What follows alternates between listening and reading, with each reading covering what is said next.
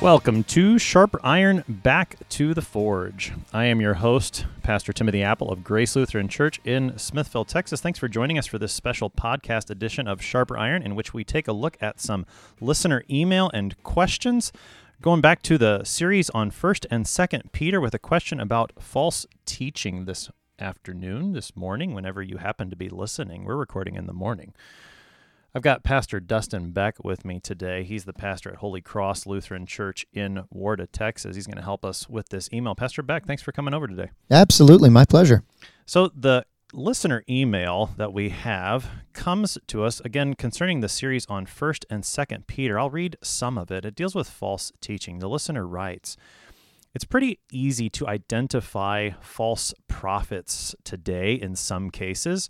For instance, Joel Osteen, teaching Jesus as bread king, or the ELCA and other mainline denominations teaching Jesus as social justice warrior, or the Roman Catholic Church with the authority of the Pope over the authority of Scripture. But what about the pastors who preach a works righteousness or decision theology? Others I know say they believe in the saving power of Jesus, but they layer on it their decision for Christ or a works righteousness theology. From our Orthodox Lutheran perspective, are the pastors who preach this false prophets?" That is the question before us today. How do we distinguish false teaching, false teachers, true teachers? How much false teaching is too much false teaching? Perhaps some of these are questions that we're going to be thinking about today. So, Pastor Beck, thinking about the question, especially about the pastors who preach a works righteousness or a decision theology, where do you want to start? Well, we should probably start with decision theology in specific, and then we can maybe move, because that was the specific question. Decision theology, works righteousness, those seem to be on the listener's, at least on his mind. And then we can move out to a maybe broader conversation about heterodoxy, about how much leaven leavens the whole lump. Sounds good. Yeah. So we can start there. So works righteousness, decision theology, how would you define that, first of all? Right. So works righteousness, decision theology, they're both kind of, it's part of the same conversation, so we can really tackle these together. It's when we bring anything to our salvation, right? When we have something to do that leads to us being saved, right? And so obviously the opposite of that would be that we get righteous by doing nothing, that we are saved by God's grace alone, through faith alone, in Christ alone, right? So that's kind of the Lutheran classical take on it. Theologians will call it divine monergism, which means that God, the divine one, he's the one who is solo, mono, doing all of the work, right? So he's the one who's providing all of the energy for salvation. He's the one that's doing all of the work. And of course, as the listener, as the emailer points out, that is our perspective. That's our Lutheran teaching on this. One of the places that I think would be very helpful, and there's a ton of scripture that we could look at in this conversation.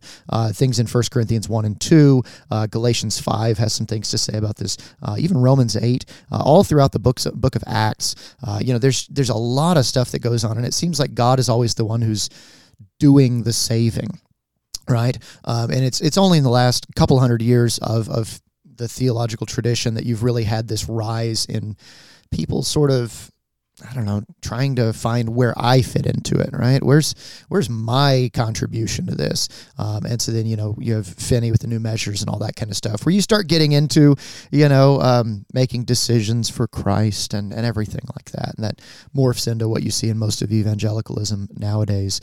But if it's okay, I thought that it might be helpful for us to take a look at Ephesians 2. Could we do that, Pastor Apple? We certainly can. Cool. How much do you want to read of Ephesians chapter 2? Well, we could just talk through it a couple of verses at a time, if that's all right. Yeah. Really, the first 10 verses are what's going to be, I think, the most beneficial for our conversation today. So, all right. So I'll start reading here in Ephesians chapter 2, beginning at verse 1. "And you were dead." Well, that's harsh. Pause right there. Wait a second. Pause right there. I didn't know that we used to be dead. That's pretty strong language, Pastor Beck. Right. And I don't think that that's a figurative death that he's talking about. He says you were dead in your trespasses and sins. And that death is not Death is never a laughing matter. Death is never something to make light of. Death is serious, right? And if we use the word death to describe our state of being before we were converted, well, then if we're talking about that, then we're going to have to talk about resurrection, which obviously is not something that we're going to bring to the table ourselves. I'll let you get back to the text, so I cut you off way too soon. That's okay. I think it's important that we stop there. You were dead. And to think about works righteousness or decision theology, what kind of works does a dead person do? Rotting, decomposition, staying there. How many decisions does a dead person make? I don't think they're making any decisions at that point or doing any works. Likely not. All right, so Paul continues, "And you were dead in the trespasses and sins in which you once walked, following the course of this world, following the prince of the power of the air, the spirit that is now at work in the sons of disobedience, among whom we all once lived in the passions of our flesh, carrying out the desires of the body and the mind, and were by nature children of wrath like the rest of mankind." Okay, so you see there that while we were dead, we were still walking. Yeah. We were still following the course of this world, but everything that we bring to the table in these first 3 verses of Ephesians 2 is all bad, right? Everything that we do is, we were walking, living, breathing, dead people according to our sins and trespasses, according to the same kind of disobedience that was at work in everyone else, which is important to notice. This is not just unique to you and me, Pastor Apple. This is everybody, right? And then he says, we were by nature children of wrath, just like the rest of mankind. We were born dying. We were born dead in our sins and trespasses, which is kind of that's a troubling thing to think about. But at the same time, what's going to come next in verses 4 and following is going to remind us of just how grateful we get to be now as Christians towards God. There is a very major turn in verse 4, all of the sudden. Right. But God. Pay attention to who's doing the verbs, verse 4 moving on. Yeah. All right. Ephesians 2, beginning now at verse 4. "But God, being rich in mercy, because of the great love with which he loved us, even when we were dead in our trespasses, made us alive together with Christ. By grace you have been saved, and raised us up with him, and seated us with him in the heavenly places in Christ, so that in the coming ages he might show the immeasurable riches of his grace in kindness toward us in Christ Jesus. For by grace you have been saved through faith. And this is not your own doing. It is the gift of God, not a result of works, so that no one may boast. For we are his workmanship, created in Christ Jesus for good works, which God prepared beforehand that we should walk in them." So you notice that until that very last phrase, from verse 4 through verse 10, the only thing that we are actually doing is right there at the end, that we should walk in them, right? And so there is a sanctification aspect to this. There is a Christian life that we now live by faith in Christ Jesus. But everything good in verses 4 through 10 is being done by God. Just from a grammatical standpoint, it is stark how everything that we bring to the table is disgusting and wretched and damnable, and everything that God brings to the table is wonderful and filled with grace and producing faith. Everything that God brings to the table brings us to life. So I think that pretty much sums up our Lutheran take on what do we do with decision theology? Well, if you can boast about if you could boast about having made a decision for Jesus, well, then that's not the salvation that we're talking about. You're trying to mix in something that is foreign to Ephesians 2. You're trying to take a little bit too much credit there, right? And the same thing for works righteousness. How more clear can Paul make it? Not a result of works. It is a gift. That's salvation. Well, and even the faith there is a gift, not absolutely. just the salvation, which comes by grace, but it comes through faith. That faith, too, is a gift, something that God gives to you, such that we don't take credit for our faith. And if I can say this way, too, we don't place faith in faith. Right. We place faith in Jesus, which I think, just you told me to keep reading there as we were going, but I think you could make a bit of a break in verse 7, Yeah. where verses 4 through 7 really tell you this is what God did to save you. Yes. And then in verses 8 and following, this is now how God gives you that salvation. Right, exactly. But again, all gift. Right. And all God doing it. Right. Yeah, I don't think that we could make that more clear. For by grace you have been saved through faith, and this, what? The grace or the faith? Yes. This is not your own doing. It is the gift of God. Right? So grace and faith, they are gifts that God gives us, just the same way as he talks about the fact that he has made us alive together with Christ. By grace you have been saved. Right? He has raised us up. All of these things are God's doing. And so I don't know that we need to really grind this one in anymore, because I think that our listener, our emailer, is already on our side here. But for the sake of anybody else that hears that, there you go. That's the Lutheran take on how you get saved. God does all the work, right? So let's, I guess, move on to a little bit more of his concerns here, right? Sure. So there's the true scriptural doctrine. The Lutheran take is the Pauline take. Right. And the take of all Holy Scripture. Some might even say that this is the doctrine on which the church stands or falls. That would be a good way of putting it. I think so. So the question then with that is, are the pastors who preach this false prophets? So those who preach works righteousness, decision theology, those who let that perhaps mix in, the listener does acknowledge that, they say they believe in the saving power of Jesus, but when those things start to slip in, mix in, are they false prophets? I think there's a couple of things going on in this question. One of I just kind of wrote down, how much false doctrine is too much false doctrine? Again, I think there's several things that we can talk when it comes to this particular aspect. He is correct, I think, that there are some false teachings that are very easy to identify. Yes. And it's very easy to say, that is false doctrine. He mentions Joel Osteen, some of the mainline teachings of like the ELCA and others. I would even go, farther. We could say Mormons, Islam, sure. False religions. These are very easy to identify. Right. But there are some that's, that's false, but what do I do with the teacher? I've talked enough, Pastor Beck. I want to hear from you too.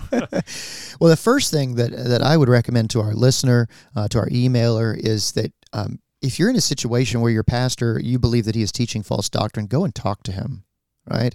And maybe I'm being too blunt when I say this, that if you're at a congregation that, your pastor is unapproachable in a way that you don't feel like you can go talk to him, sit down in his office, and have that conversation, for whatever reason, maybe you do at that point. Just from the start, you need to reconsider the church that you're in, because Pastor Apple, you and I just a couple of weeks ago were lamenting how when folks have an issue, when they have a concern, come talk to me. Like we have an open door policy for a reason. Please come speak with us. And the reason that I bring that up first is because there are, Pastor Apple, agree or disagree, Lutherans are not great at preaching sanctification. Ooh, I put you on the spot. Is that a trap? I put you on the spot. Well, we should be good at it. We should be good at it, right? It's all over our confessions. But it's in the small catechism. It's everywhere, right? Right. But here's the deal: is that oftentimes, sanctification, or call it, because the sanctification is one thing. The third use of the law is another. The instructive use of the law, right? And then you kind of get into that place where maybe you're starting to tiptoe into some works righteousness, right? And so it's super important to clarify. Pastor, this thing that you said in the sermon the other day, it didn't ring right in my ears, and I want to ask about it, right? Go talk to your pastor about these things, because, a lot of times, a pastor will say something, and what they are saying is not what you are hearing, right? And that's part of the problem with language in our fallen world, is that what is spoken is not necessarily always what is heard. Which is fun for a radio show, right? That's right. So point number one, just to make sure I'm following you, is if you think your pastor, who you listen to preach every week, if you think he's starting to mix in something, right, step number one is to go talk to him. Absolutely. And clarify with him, give him a chance to confess the truth to you, Right. to make sure that he's said what you thought he said, or to clarify that. Right. Go talk to your pastor if you think he's the one that's starting to maybe mix works or decision into justification. Right. What about in cases where it's maybe a meme you saw on Facebook, or a sermon you encountered on the radio? You were driving to church, and it wasn't the Lutheran Hour that you were listening to, or the local Lutheran church. It's St. Paul Sermon who's on the radio here. Yeah. And you have the Moment of Hope too on our local radio station, Yeah, Pastor Beck. So if it's not that, and you hear that, and you hear it regularly, Yeah.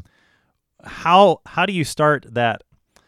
Like, when do you apply the label of false prophet? Where does that label that receives, the great condemnations, not only in 1st and 2nd Peter, but in Paul and elsewhere, yeah. the book of Jeremiah that we're studying right now, and Sharper Iron deals with this as well. Where does that label start to apply with the condemnations that are spoken in the scriptures? Right. Well, and I mean, part of that is sort of the question that we would talk about, as theologians, the difference between a heretic and someone who teaches heterodoxy, right? So there are Christians, believe it or not, who are not Lutherans yet. That's right. Right. Yeah. I mean, there are a lot of different confessions of the Christian faith, and of course, you and I, being Missouri Synod Lutheran pastors, we have subscribed to the Lutheran confessions because those Lutheran confessions are in accord with the Word of God, and we have made promises to Jesus and to our parishioners that all of our teaching will be in accordance with the Scriptures and with the Lutheran confessions. And so that's, if we teach something else, then we don't get to be pastors anymore, you and I, right? Baptists are not under that same. They have not placed themselves under that same subscription, and so their teaching will be different, right? And praise God for the times when a Baptist pastor does preach some Lutheran doctrine, right? But you need to have your expectations there. If you're listening to somebody who is not Lutheran, that's one thing, right? And there are some profitable things that you can learn. We took classes in college and seminary together, Pastor Apple, where we learned about different confessions of the Christian faith, and those aren't bad. It's not a bad thing to understand these things as an academic type exercise, but to be able to say, that these people, we are not in fellowship with them. We are not at one, with them. We of course strive and we pray for that day when we can come together with them. And so, I mean, maybe if it's something that you listen to on the radio, if you're feeling bold and if you're saying, hey, this is the way that I read the Bible, maybe call that pastor up. Give some feedback and just say, hey, listen, I'm Lutheran. And they might say, oh, okay, well, I understand where you're coming from. Or maybe they don't know what you believe, right? But you have that opportunity to make the good confession yourself.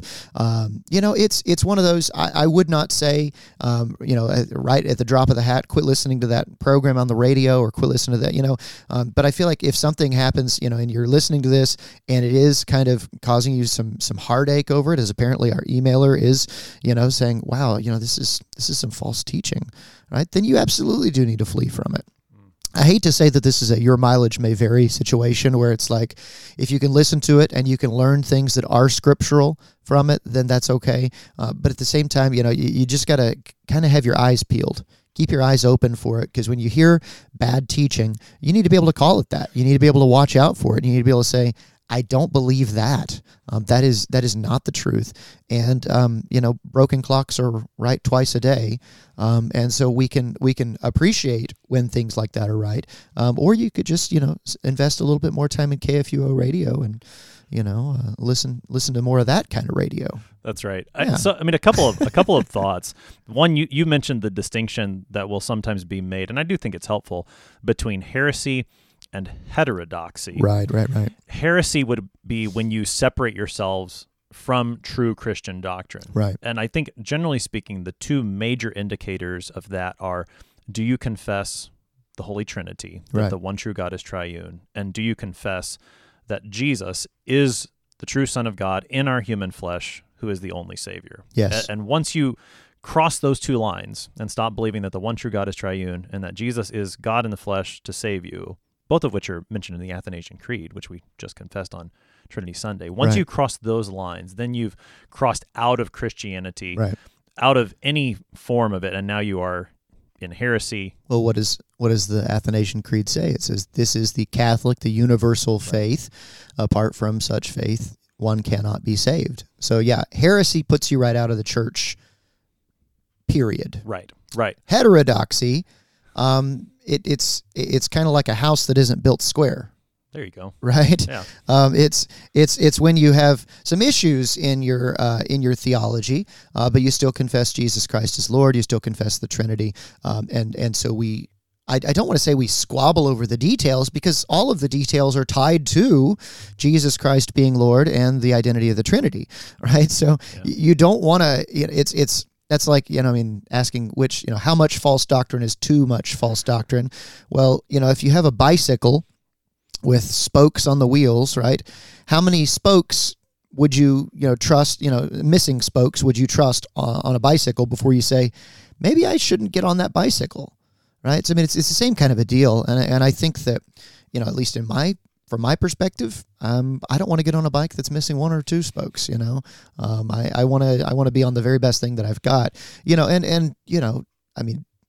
To the point that I made earlier about our subscription to the Confessions as Lutheran pastors, I don't know about you, Pastor Apple, but if I came across a church body that taught the Word of God in a more pure way than we do, which I haven't found one. I believe that we teach the truth of the gospel, right? If I came across a church body that taught the Bible more truthfully, I would be there and not here.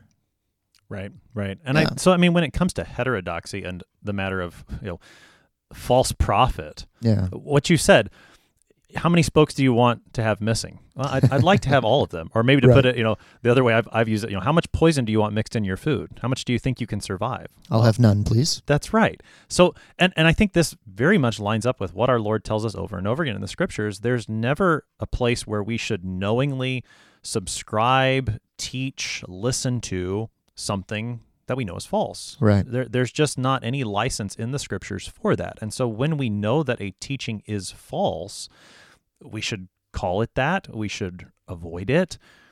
When it comes to the person who's teaching it or believing it, then it does, we call it what it is, but we're not necessarily saying that person no longer has any Christian faith whatsoever. And that's where heterodoxy does become a helpful term, so that we don't necessarily throw them under the bus right away. No, of course not. So false teaching is false teaching. Yes, true. It's bad, and we should avoid it. It's a problem. For example, the teaching that communion is not the body and blood of Jesus is not a Christian teaching. That's not. The not teaching that baptism is not for babies is not a Christian teaching. Agree. The mystery of heterodoxy, in my opinion, is that there are people who are Christians who do believe that Jesus is their Savior, that they are saved by grace through faith, just like Ephesians 2 lays out. They are Christians, but they still hold on to some of those false teachings. Well, think about it this way, Pastor Apple, because here's, and as you're saying that, what's kind of what I'm thinking is that pick your favorite sin, right? That is not Christian. And yet you and I both sit here on the radio as sinners, right? And so, it's the exact same thing. It's just, it's a doctrinal sin as opposed to the sin of our thoughts, words, or actions, right? And so that is the mystery of being saved, is that God will still put up with us, that He still loves us, that He still saves us, that He still keeps pouring His grace upon us and creating faith in us in spite of our very best efforts to wreck it all. Right? And so whether it is sin of bad doctrine or sin of whatever thought that is that plagues us, or whatever unwholesome talk it is, or gossip, or whatever activity of hatred that we have, whatever that is, God still has this desire to call us His own, right? And so that's another way of thinking about it, is that bad doctrine is sin. right? It's sin for which Christ has died. And we just had in our gospel lesson this, just yesterday, that the sin against the Holy Spirit, blaspheming Jesus, that's the unforgivable one. That's the one, that if you sin in this way, where you say, I don't want Jesus, I don't believe that Jesus is the Son of God, well, then you have gone and you've stepped over that boundary from, being heterodox to now being a heretic. Right. Right. Right. And again, how, you don't want to test where the line is. No, never. Right? You want to be true. And so, and again, without, should we call these preachers false prophets? There is a sense yes, they're Absolutely. not teaching the truth. Yeah. And two Lutheran pastors sitting here are certainly going to say, if you want to hear true doctrine on a regular basis, go join a Lutheran church. Absolutely. One that subscribes to the Lutheran confessions because they teach what the Word of God teaches. Right. That's the truth. And anytime you're hearing something false, mark it, avoid it. Yeah. At the same time, can we be in conversation with those Christians, calling them to repentance? Of course. Yeah. And are we, by that, marking them as a false prophet or having false teaching mixed in? Are we saying that there is absolutely no chance that there are Christians there? No, that's not what we're saying either. Right. And I think that's part of where we're kind of, it's not that we're waffling, but we're trying to say the truth about this salvation by grace through faith. Right. That's part. If I can, just because I looked it up, Francis Pieper, Of course. our dear friend, he makes. I never met him. I didn't either, but he wrote some great stuff. Oh, yeah. And thankfully someone translated it into English so I can read it. Yes. In his third volume of Christian Dogmatics, he's talking about heterodox church bodies. And he says this: we call heterodox church bodies both churches and sects. So a sect. So is it a church or is it a sect? Francis Pieper says it depends. It depends on whether we have in mind the good or the evil in them. Churches they are insofar as they still retain enough of the gospel of Christ that men can come to faith in Christ and thus can become true children of God. A sect it is so far that they have combined to further their deviations from the doctrine of Christ and thus cause divisions in the church, and by their errors and separate existence constantly threaten the faith of the children of God. And I think that's helpful, that Francis Pieper wrestles with this as well, that on the one hand, these churches, we would call them a church because they have the gospel of Christ. Right. But on the other hand, we would also label them as a sect and a false church, and those who propagate that teaching as a false teacher, insofar as they are furthering these divisions and these errors that Christ would have no part of. Yeah. And, one thing that I really appreciate that quote. One thing that you said right before the quote was that, we needed to do a good job of making sure that from the start, people know that we're not calling them heretics. We're not saying you're not saved. And I think that that's, especially in the 21st century where we find ourselves, that is imperative because we are in such a knee-jerk. There is no nuance. There is no gray area. Everything is either you're this or you're that.